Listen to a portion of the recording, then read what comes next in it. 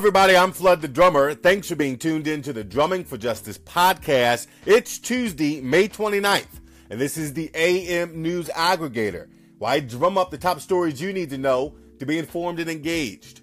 President Donald Trump has confirmed that top North Korean official Kim Jong-chol is headed to New York for talks on an upcoming summit between Trump and North Korean leader Kim Jong-un.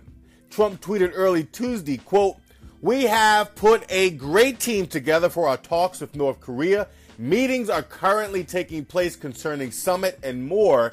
Kim Jong-chol, the vice chairman of North Korea, heading now to New York. Solid response to my letter. Thank you."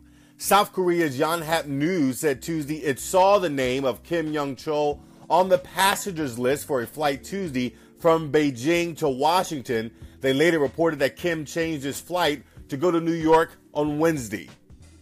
Israeli jets have dropped several bombs at what security officials say was an Islamic Jihad militant training site in central Gaza. No injuries were reported in the Israeli bombing on Tuesday. Smoke was seen rising near the town of Deir al-Baha in the coastal strip. The Israeli military said the explosions there were related to his activity. Israel has threatened to retaliate after more than 25 mortar shells were fired from Gaza earlier in the day towards southern Israeli communities. It appeared to be the largest number fired in a single incident since the 2014 Israel-Hamas war. One of the shells landed near a kindergarten shortly before it opened. Starbucks will close more than 8,000 stores nationwide this afternoon to conduct anti-bias training, the next of many steps the company is taking to restore its tarnished image as a hangout where all are welcome. After the arrest of two young black men in Philadelphia last month at one of its Center City stores, the coffee chain's leaders apologized, met with the two men, but also reached out to activists and experts in bias training to put together a curriculum for its 175,000 workers. The officers who were involved in the arrest of a 20-year-old Emily Wayman on a New Jersey beach Saturday afternoon are now on administrative duty amid an internal affairs investigation that the department says will be, quote, full and thorough. The announcement of an investigation made by the Wildwood Police Department on Sunday night follows footage of a disturbing arrest on the beach that went viral. In the video, an officer appears to punch a 20-year-old beachgoer twice. The Professional Standards Unit of the Cape May County Prosecutor's Office will assist in the investigation.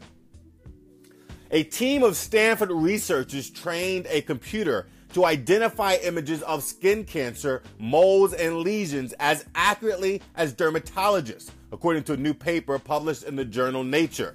In the future, the new research suggests a simple cell phone app may help patients diagnose a skin cancer, the most common of all cancers in the United States, for themselves.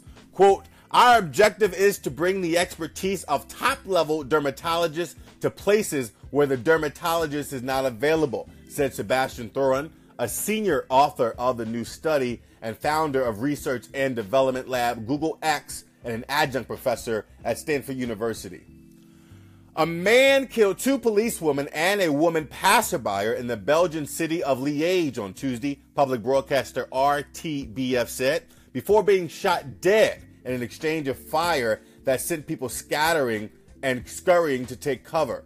The city's authorities confirmed the death toll. The National Crisis Center, on high alert since past attacks by Islamic State in Paris and Brussels, said it was looking into whether terrorism might have been a motive for Tuesday's attack in Belgium's third city.